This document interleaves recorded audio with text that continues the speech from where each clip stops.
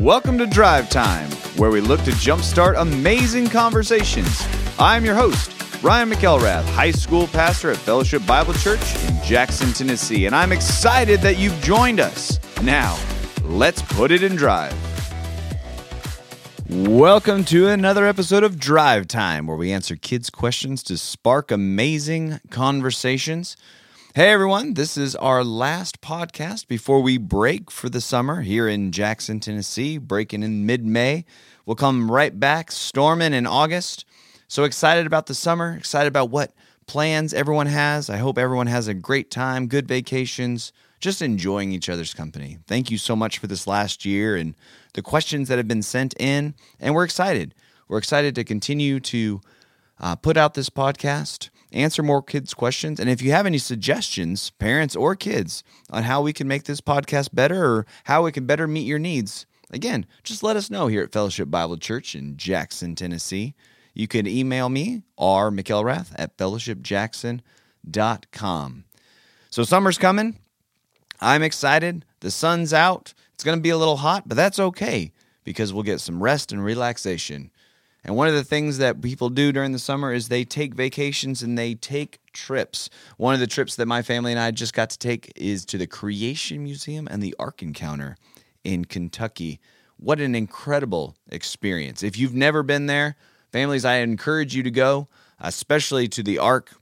They built an ark the size of the ark from the Bible, and it is amazing to see. It takes your breath away to see how massive the ark truly was, which was inspired by our final question for the year here on this podcast. And the question is, how did Noah get all the animals onto the ark?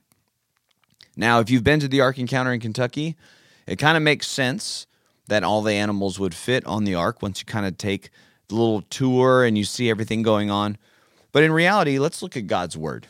In Genesis 6:13, God is designing the ark for Noah. It's going to be a very, very large boat.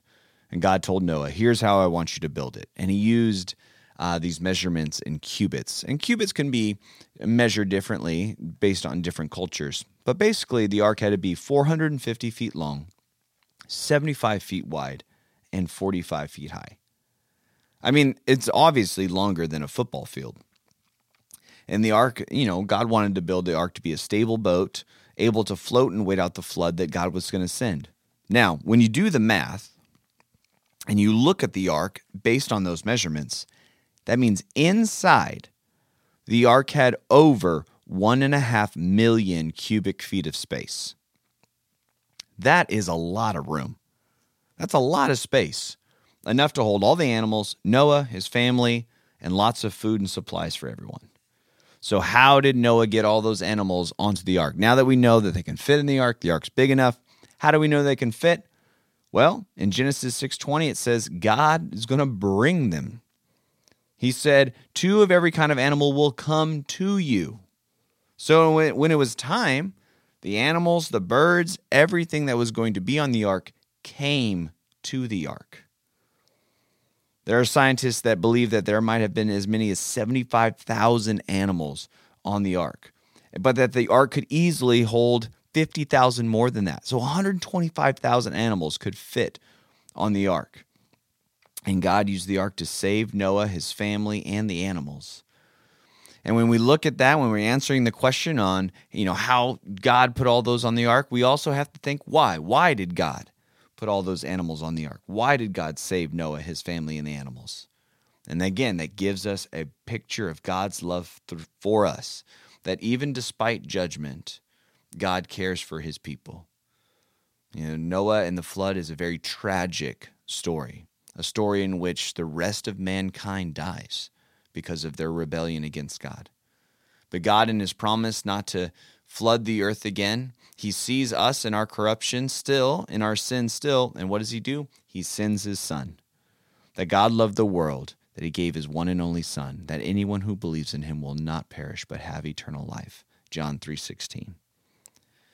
God fit all those animals on the ark. God rescued Noah and his family, and it's a picture of his protection over righteousness, his protection and grace and mercy for those who call upon his name And for us as believers who call upon his name, we have the grace and the riches of mercy given to us through the death and resurrection of Jesus Christ.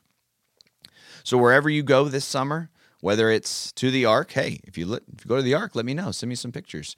If you're going to the Ark, if you're going to, the beach, if you're going to the mountains, if you're, going, meeting family all over the country, wherever you go, make sure you go and you still walk in a manner worthy of what it looks like to be a Christian. Wherever you go, take Jesus with you, make him go in front of you, and just glorify him in the fact that we get to go and enjoy summer because God has given you that gift. It is God. It is all for God. So I'm excited. I'm excited for summer. I'm really sad. I'll miss you guys for the next 2 months. But you know what? We'll come back strong, and it's going to be amazing. But in the meantime, over the summer, if you have any questions, please send them in because we do not want to miss any of your questions. So we'll see you back in August. Thank you again for joining. And again, if you haven't sent this podcast to your friends, send it to them. Send it through Spotify or Apple, iTunes, Apple Podcasts, whatever it is. Let them know that this podcast exists and that anyone around the country, around the world can send in their questions, and we will answer them right here on Drive Time. From Fellowship Bible Church and the Family Life team, have an incredible summer, and we'll see you soon. Thanks again for joining us on this episode of Drive Time. I pray that this short listen will turn into a road trip conversation with your family. I'll see you next time.